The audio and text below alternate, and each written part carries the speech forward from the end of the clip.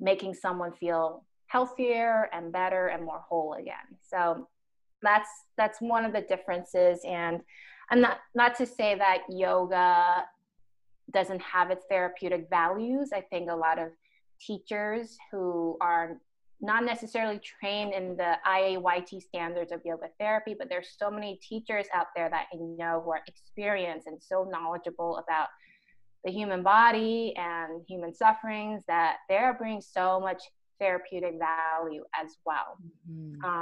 But I think right now between Yoga Alliance and IAYT, they're just trying to create a little bit of discernment for those who need to find more therapeutic value in yoga. Like maybe they have chronic pain, for example.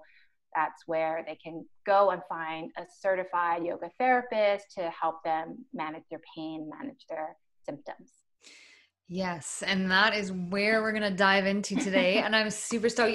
You said, I'm going to touch on one thing you said that, yoga therapy and yoga, they're different in some elements, but they're definitely similar in many. And you can also get therapeutic benefit from just regular yoga. But when I blew my knee out, I honestly had 2 surgeries. And if it wasn't for me going to my yoga classes like 3-4 times a week, I don't think I would have had the mobility in my knee and recovered as fast as I did.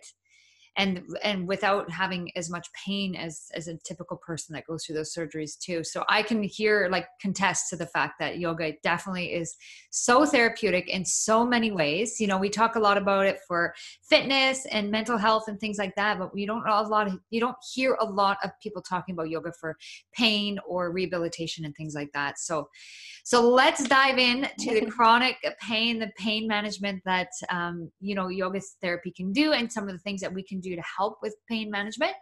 So my question for you is, how do you really define pain? Is it like a disease for most people, indication that there's something deeper happening in the body? I know it goes into so many different factors, but a lot of people think of pain as like arthritis or back pain and things like that. So can you just kind of touch a little bit more on that and what pain might look like for certain people and what it would look like for others? Sure. Yeah, that's a great question.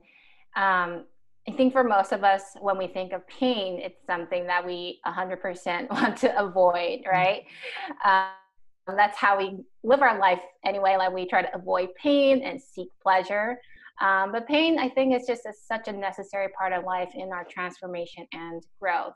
And for most healthy individuals, pain might feel something like maybe it's a few days, like maybe you slept funny and you woke up with some back pain or neck pain, or maybe you took a fall when you're biking and